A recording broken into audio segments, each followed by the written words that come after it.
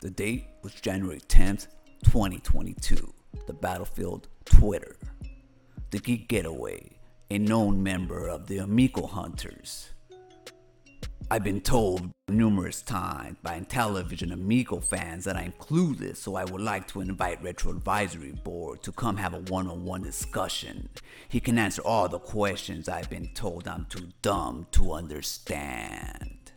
Retro Advisory Board is a known affiliate of the Amico Mafia. He might actually be a cat collector of the East Coast. I like the guy. That being said, he didn't respond. But an Amico Mafia enforcer does. That's probably never gonna happen. He really doesn't like you. Didn't stop others from hopping on. I'm giving him a golden opportunity to make a hater look dumb. Only one reason not to take it. He can't get the job done. Man has a family and a life. Don't think the time he does have to spend on YouTube is gonna be given to someone he doesn't like. Rap isn't about that life. As if no one else has a life. It's really easy to be an authority on a subject when no one calls you out on your BS. Then rolls in the Amico Hunters backup.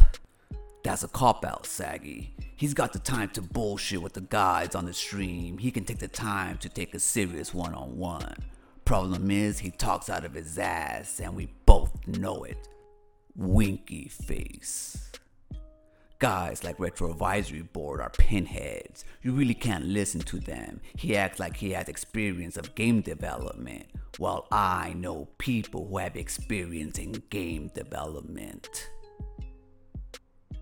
Funny that Retro Advisory Board tries to pass himself off as some kind of gaming expert, but clams up as soon as he is challenged on his claims. Feel free to schedule a one-on-one and prove this hater wrong, if you really are capable of doing that. It's because of you. He doesn't like you. He doesn't want to engage with you. He doesn't need to accept a challenge from you. Maybe if it was someone else, but it's because it's you.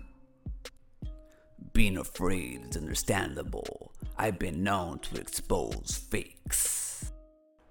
No one is afraid of you, Tony. People just don't have to feel the need to engage with someone they don't like. And you poking at him and challenging him is just going to make him not like you even more than he already does. You're doing a lot of talking on someone else's behalf. He's a big boy. He can defend himself. You mean the same someone who is ignoring you because, as I said, he doesn't like you, and as you told me, people are not entitled to other people's time? That's the one. I can't believe people think you're dumb.